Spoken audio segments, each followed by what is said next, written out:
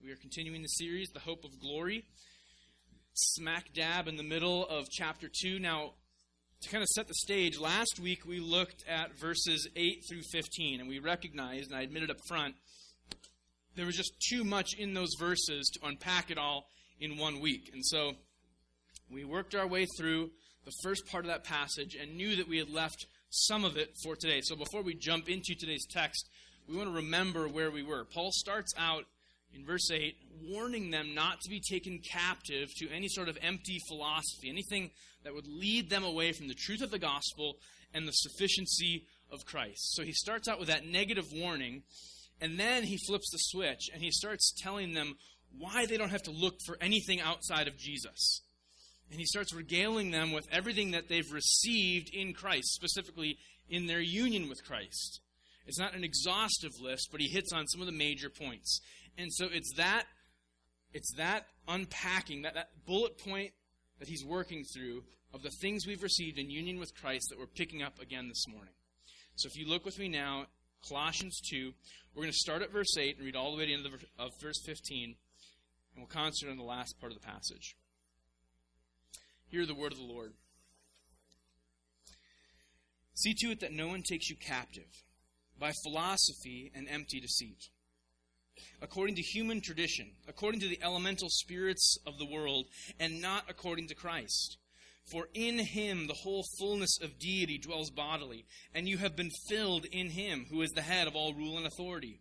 In him also you were circumcised with a circumcision made without hands, by putting off the body of flesh, by the circumcision of Christ, having been buried with him in baptism, in which you were also raised with him through faith in the powerful working of God, who raised him from the dead. And you were dead in your trespasses and the uncircumcision of your flesh. God made alive together with him, having forgiven us all our trespasses, by canceling the record of debt that stood against us with its legal demands. This he set aside, nailing it to the cross. He disarmed the rulers and authorities and put them to open shame by triumphing over them in him, in Christ. God's holy word, may he write its truth upon our hearts. Lord, in the same way that we were desperately needy for your Spirit to cause us to be born again, to make us alive in Christ, we are needy for your Spirit now to minister to us through your word. Lord, we don't want to hope right now in sermon preparation. We don't want to hope in the ability of microphones to amplify sound. We don't want to hope in our ability to concentrate. We want to hope in the sweet sufficiency of your word, in the promise that your Spirit works and moves powerfully in the preaching of your word. And we pray that in the name of your Son, Jesus. Amen. Well, it was one of those weeks for me. We will have a little bit of a scaled-back PowerPoint for you this morning because I was watching Lincoln and Sadie while Hannah was out at the ladies' care group for our care group.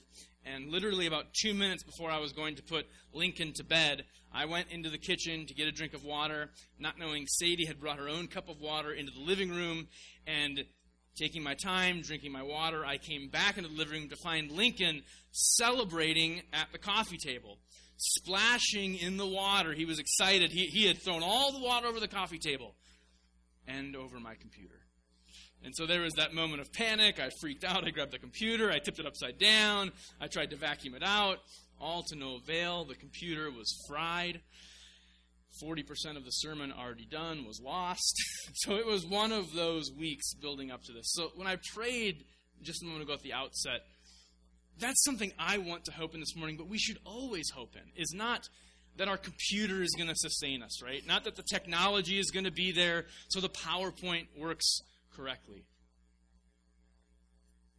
That we would hope in God's power to be present here right now. Part of what we see in Colossians 2 is that we hope exclusively in Christ because we know, as Ephesians tells us, as Colossians tells us, as all the New Testament tells us, God meets every need we have, not just Sunday mornings, but every day through his Son, Jesus Christ. Our spiritual needs are met there. This morning, as we look specifically at verses 13 and 14 of this passage, we continue to see the way that God fully meets our needs in our union with Christ. The next thing he shows us as he walks us through our union with Christ in verse 13 is that we have been made alive in Christ. He's been walking us through the infinite benefits of our union with Christ, but in order to set the stage for that, he wants us to truly appreciate it. So verse 13, he starts out giving us a really devastating indictment of our condition outside of union with Christ. Does that make sense? As he continues explaining our union, he pauses for a moment and takes us back before that union. In verse 13 he says, "And you," it's a plural, "you all who were dead in your trespasses, in the uncircumcision of your flesh." He describes unbelievers as dead in their trespasses. When we look around us, that doesn't necessarily seem to jive with reality. If you look at unbelieving neighbors or coworkers or family members, most of them seem to be alive. Not only do they seem to be alive, a lot of them appear to be thriving, right? They have healthy bodies, flourishing families. Maybe their careers are going well. If you were to ask them, how would you describe yourself? You'd probably be a little taken back if your neighbor said, "I feel like death," right? It wouldn't be the pleasantry you'd expect in the exchange at the mailbox. It's the last thing you'd expect them to say. But in the category that matters, more than any other category, Paul's assessment is tragically accurate. Outside of the saving grace of Christ, unbelievers are dead in the most devastatingly imaginable way. Spiritually. Spiritually, they are devoid of life. That is Paul's point. Not that they are merely sick, not that they're a little bit short of 100%, not that they're having an off day or an off month. No, he says they are dead. You were dead before Christ. Before union with Christ, you were blind to Christ's beauty. You were deaf to the gospel's truth. You were as oblivious to your true state and plight as a corpse is to its own lack of life. Outside of salvation in Christ, people are, spiritually speaking, the walking dead. Spiritual zombies aren't just oblivious to their dead state, they're powerless. They're utterly impotent to change that state on their own. Ephesians 2 is very similar to Colossians 2. They mirror each other. So listen to how Ephesians 2 mirrors our text this morning. It starts out and says, "And you were dead in the trespasses and sins in which you once walked.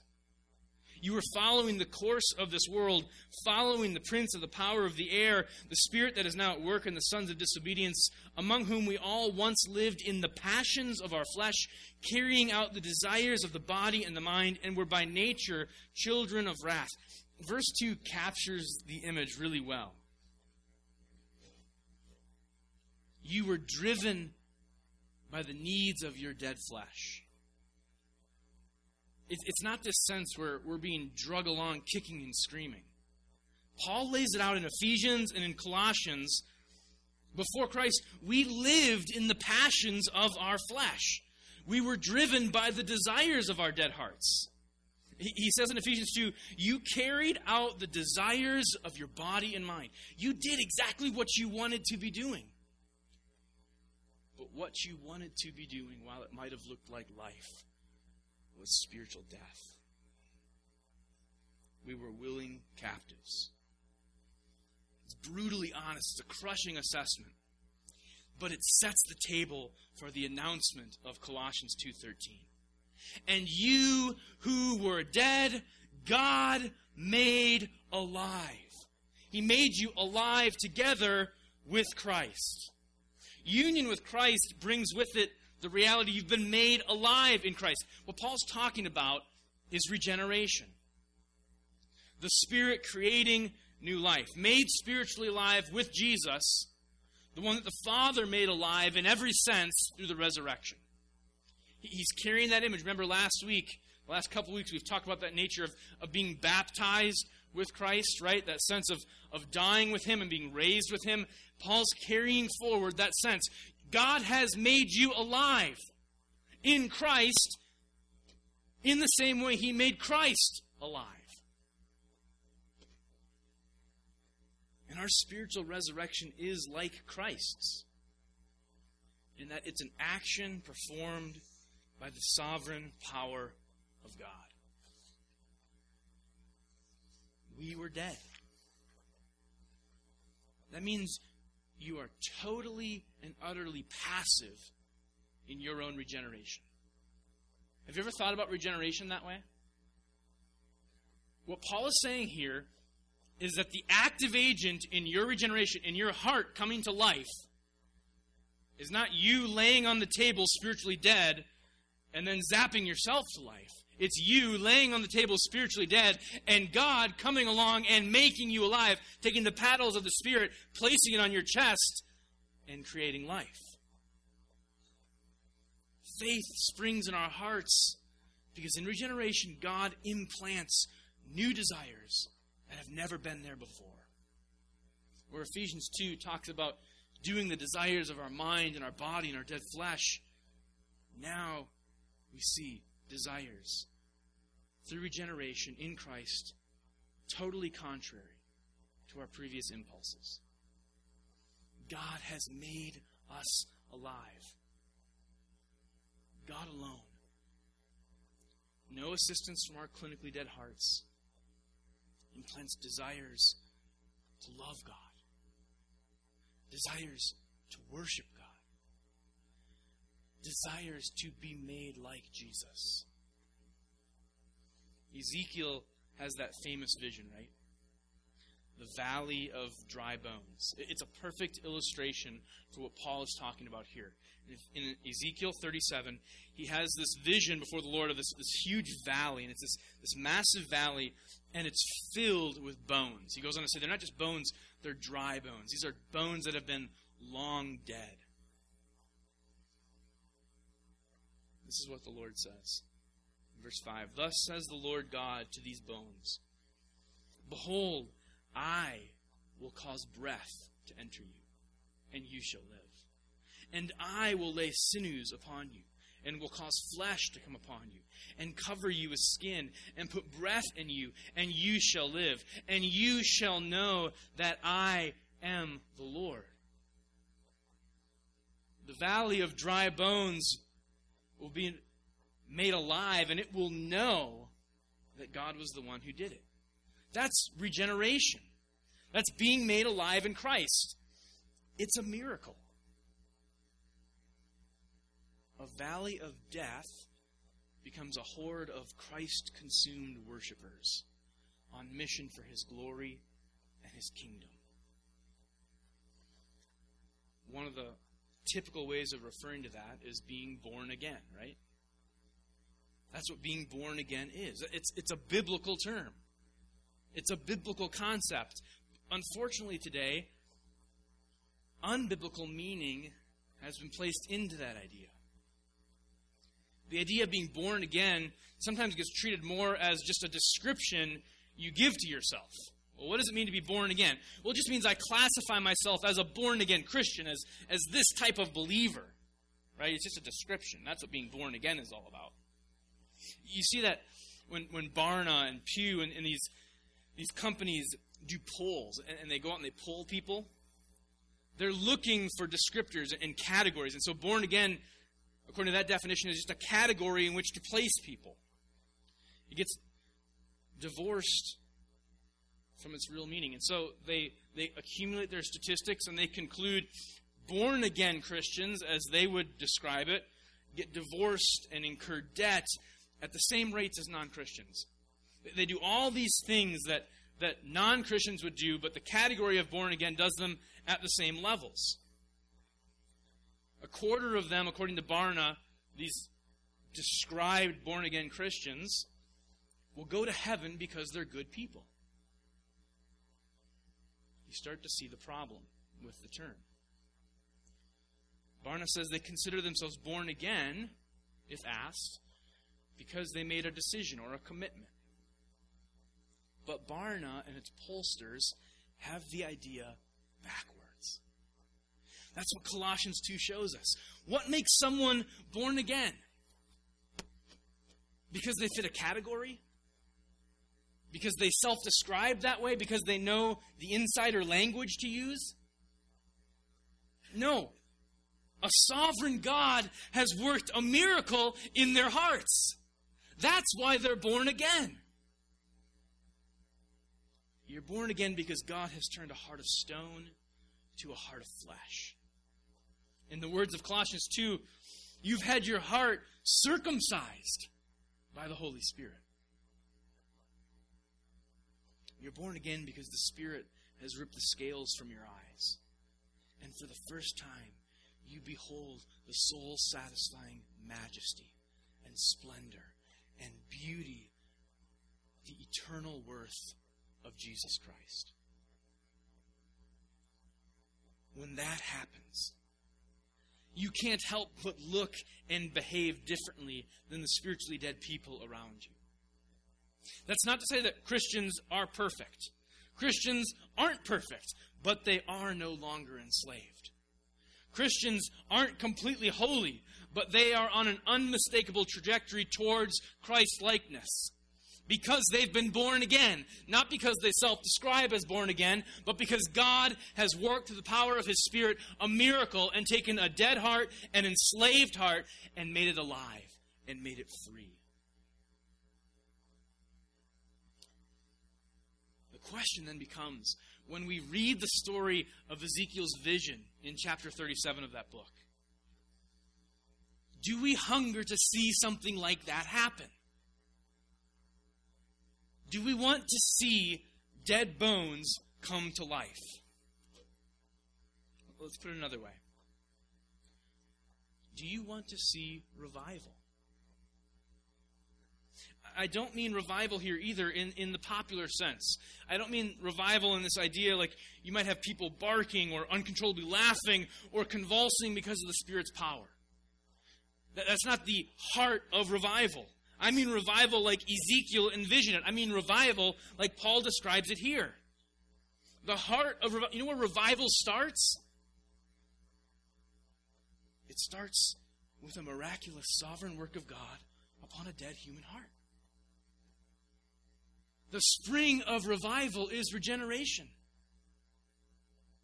Edwards and the other pastors and theologians of the First Great Awakening talked about the fact that they understood the power of regeneration and the reality of justification and saw that as the heart and spirit of revival. If you want to see revival happen, and you should want to see revival happen, if you want to see an outpouring of the Spirit and power, if you want to see the intensifying of our affections for Christ, people who love Christ more today than they did yesterday or last week or last year, if you want to see people who have an unquenchable thirst for communion with God, for knowing God and experiencing His reality and His life and His power, people who are being nourished by the Word of God, people who are experiencing remarkable growth in holiness.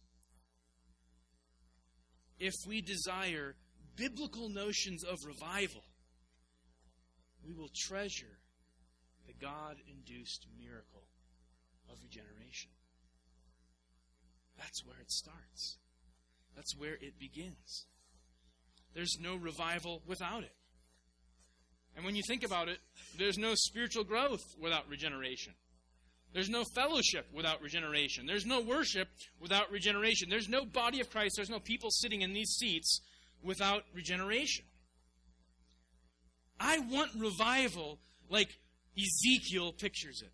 I want revival like Paul describes the Spirit moving in power in these churches. necessarily a bunch of decisions or altar calls or people praying special prayers, but to see God sovereignly and powerfully and undeniably laying hold of people's hearts. Changing what they love and changing what they live for. Changing what they would die for. And because that's the way revival comes, it means it's something we pray for, not something we manipulate. Desire for revival and recognition of God's sovereignty in regeneration, that He makes us alive in Christ, that should stir up prayerfulness. We're made alive because we are invaded by God's irresistible grace. That should stoke the fire of prayerfulness. I want to see that happen. I want to see God here and present. And that happens initially as He lays hold of hearts. And so we cry out to God that He would do just that. And here's the thing. Religious people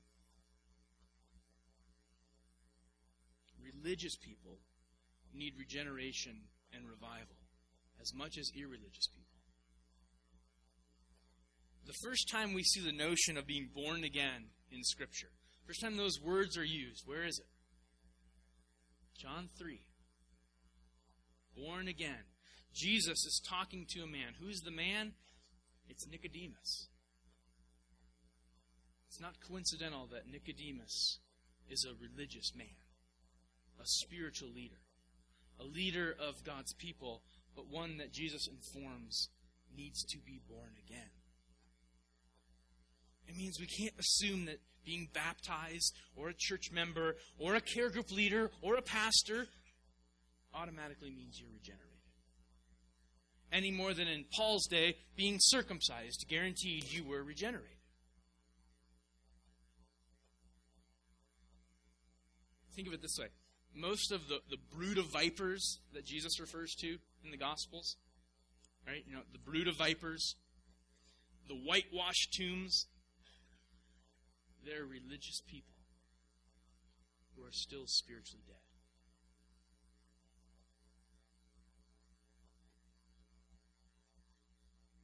But God makes things that are dead alive in His Son. The great blessing He gives us in union with Christ. Next, as we continue working through that, He shows us that in union with His Son, He makes us debt-free in Christ. Now, most people in this room are probably in some level of financial debt. For those of you who aren't, congratulations, that's a great place to be at. Completely outside of debt. But most of us probably have a mortgage, or a car payment, or school loans. Some of you might even have credit card debt. Some of you might have a combination of all of those. Whatever the level or the circumstances of that debt, there's a psychological cost to it, isn't there? Especially when you're really in debt. The Bible warns us about being deeply in debt. Part of the reason it warns us is because there is an unmistakable cost to us when we are deeply over our heads in debt. I was talking with a guy recently. He told me not only did they have a bunch of school loans for a degree he never finished and car payments and all that stuff, they had over $30,000 in credit card debt. And in talking with him, you could just sense the way he was oppressed by the debt. It just clung to him. Deep debt is a horrible feeling. It gnaws at you. You're trying to fall asleep at night. It keeps you awake. It can be this feeling you're trapped under the massive burden. You feel like you're not going to be able to get out. Even those people, there's some who just try to ignore deep debt. this would have been one of those guys, the guy that was $30,000 in credit card debt. He basically admitted, we just tried to ignore it for the longest time, but at the end of the day, there came a point where we had to face up to it. As the phrase goes, eventually you have to pay the piper.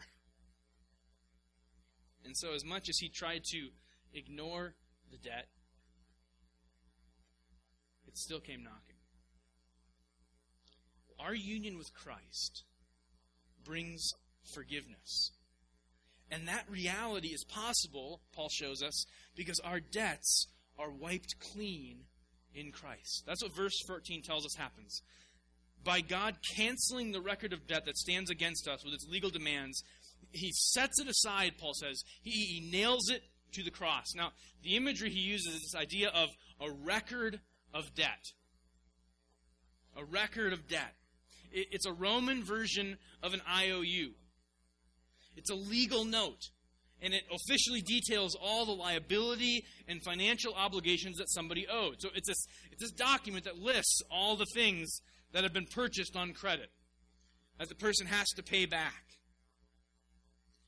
It wasn't that long ago. I mean, I don't know that most people use IOUs anymore.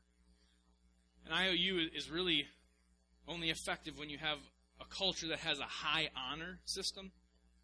So a couple hundred years ago, it wasn't uncommon for someone to lend something to someone else, and all they would require in return was an IOU. You'd write a slip of paper. I went up to Joshua.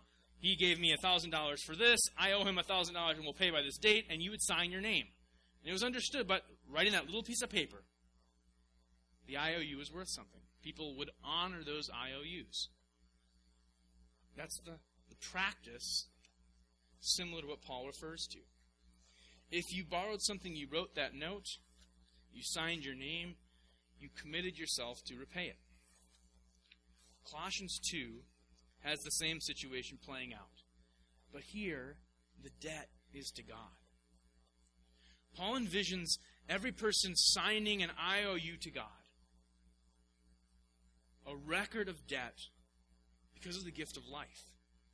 Because he's the creator. Because he's breathed life into us. The IOU signifies that we owe God total allegiance. Absolute obedience. But in the equation of Colossians 2, our sins, our trespasses, our moral failures, our rebellion, our ignoring of God, even our nature, gives irrefutable evidence that we've failed to pay those debts. But this kind of debt, it's not like a car payment. It's not like a home mortgage.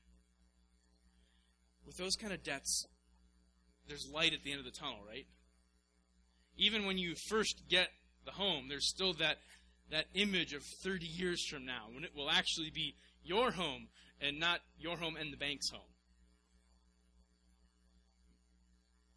That's not what we see here, though. The debt we owe God stretches into eternity. It's infinitely beyond our grasp to pay down. It's like there's interest at 1,000,000% that accrues every hour of every day. And this is where you see the awesome mercy and grace of God. Paul says that debt is erased. It's set aside. Every person in union with Christ, having placed their faith and trust in Jesus, doesn't merely have the debt set aside. Colossians 2 tells us God nails that debt to the cross. It's a reference to the way the Romans would nail a sign to the top of the cross. It didn't just happen to Jesus, it happened to all the criminals. You would nail a sign detailing the reason the person was being executed. The sign, you could say, listed the debt. It listed the sin or the trespass that led to the judgment and led to the execution. It was nailed there. It hung over the person. They were paying the price now for that debt.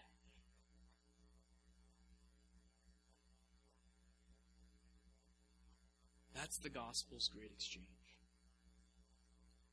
at God's initiative. Not because we come crawling on our knees asking for it.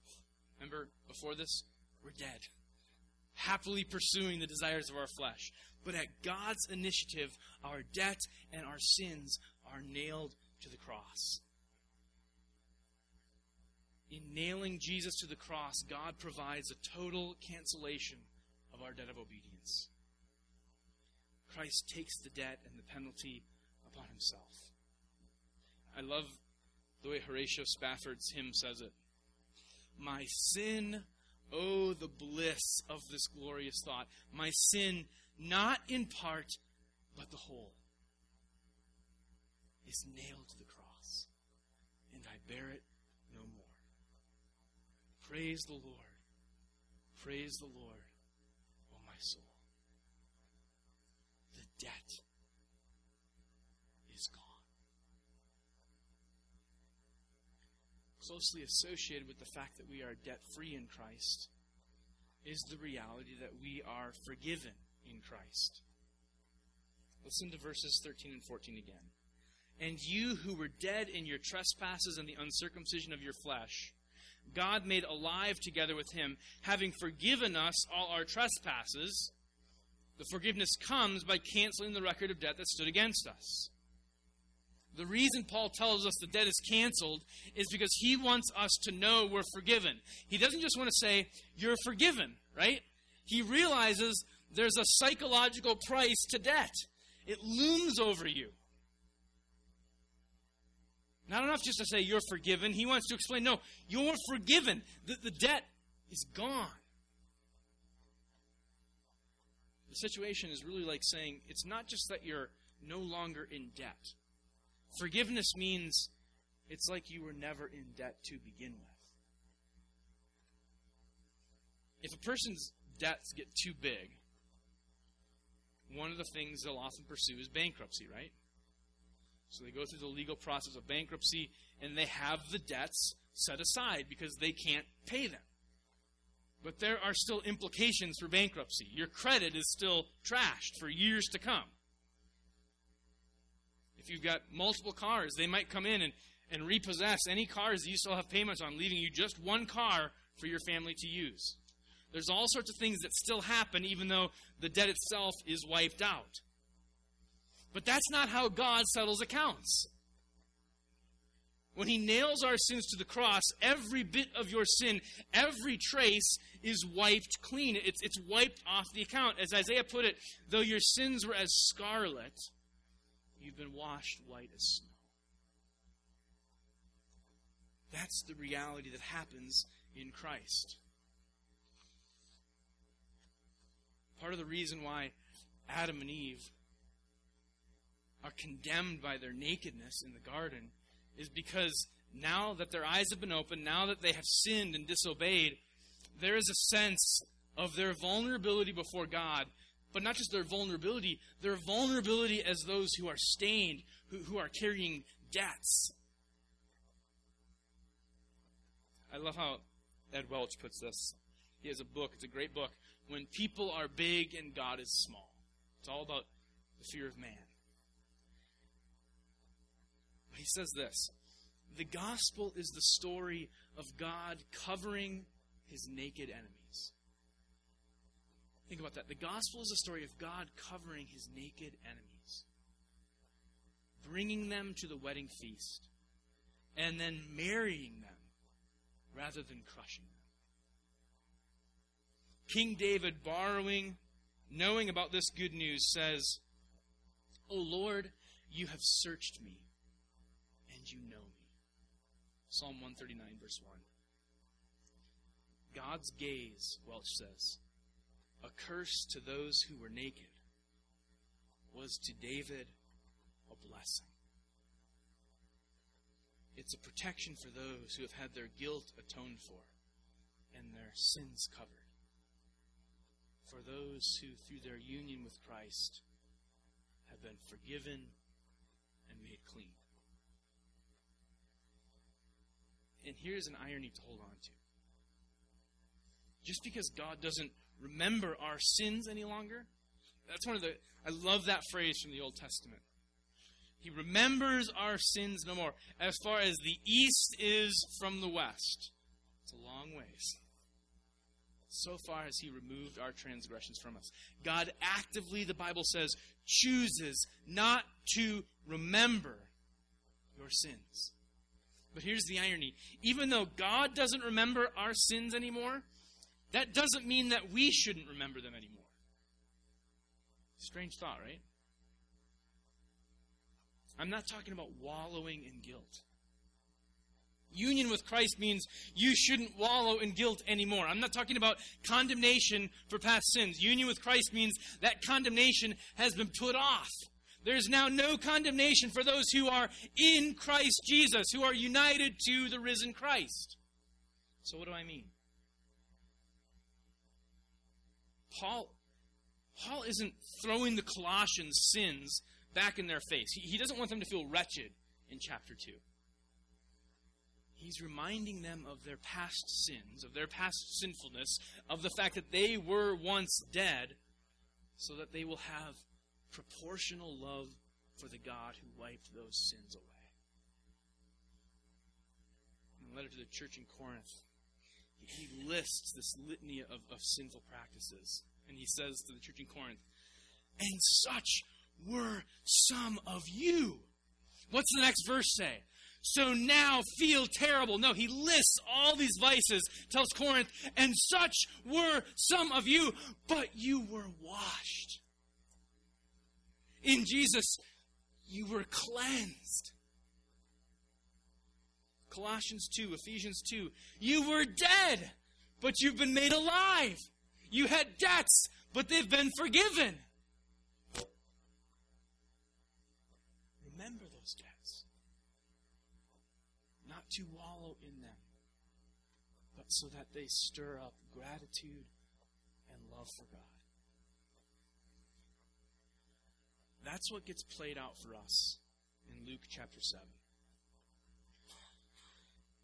Luke chapter 7 is a story about forgiveness.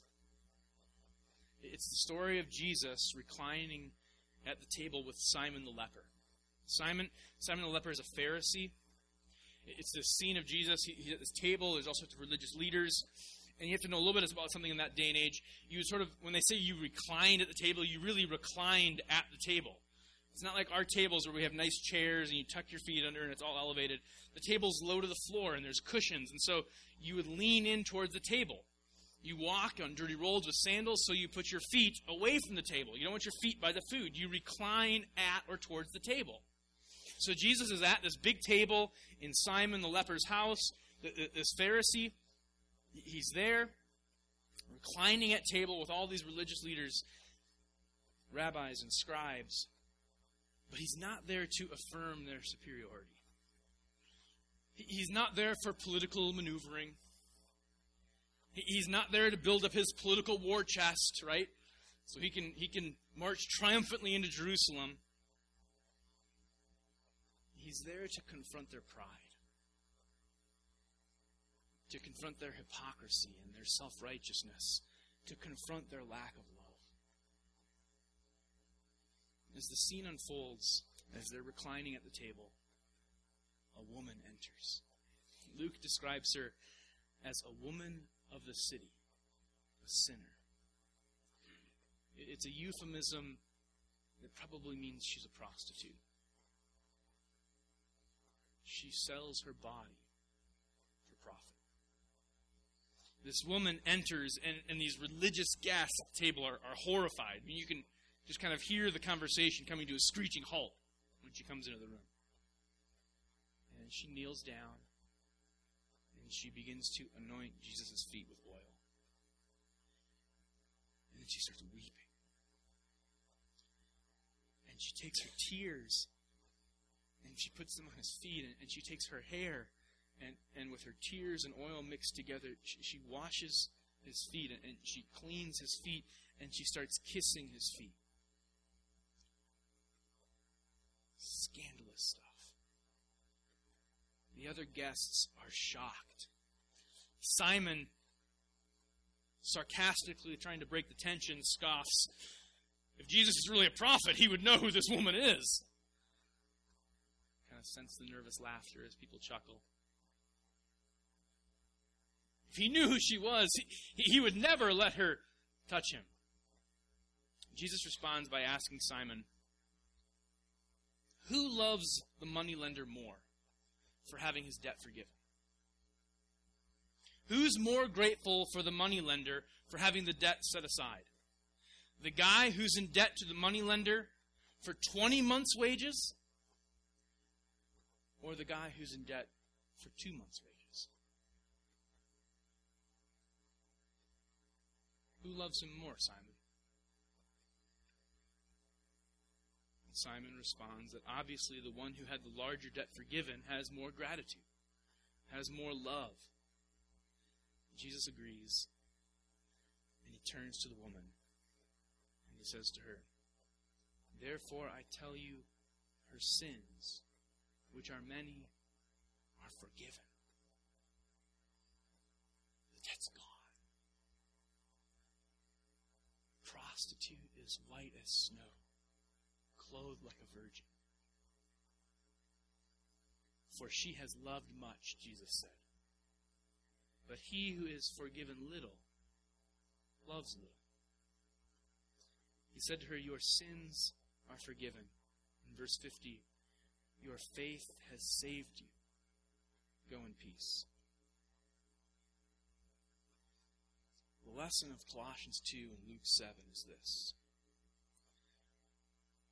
The religious have little need for Jesus and no love for him. They've forgotten their debts. They've failed to remember the price their sins require.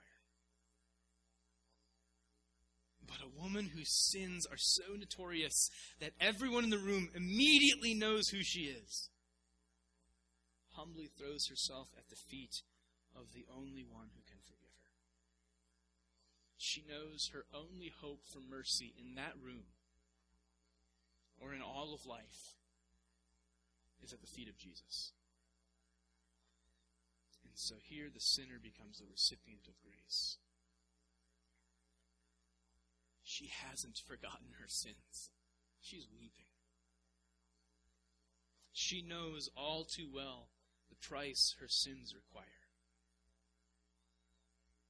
And it makes her desperate for Jesus.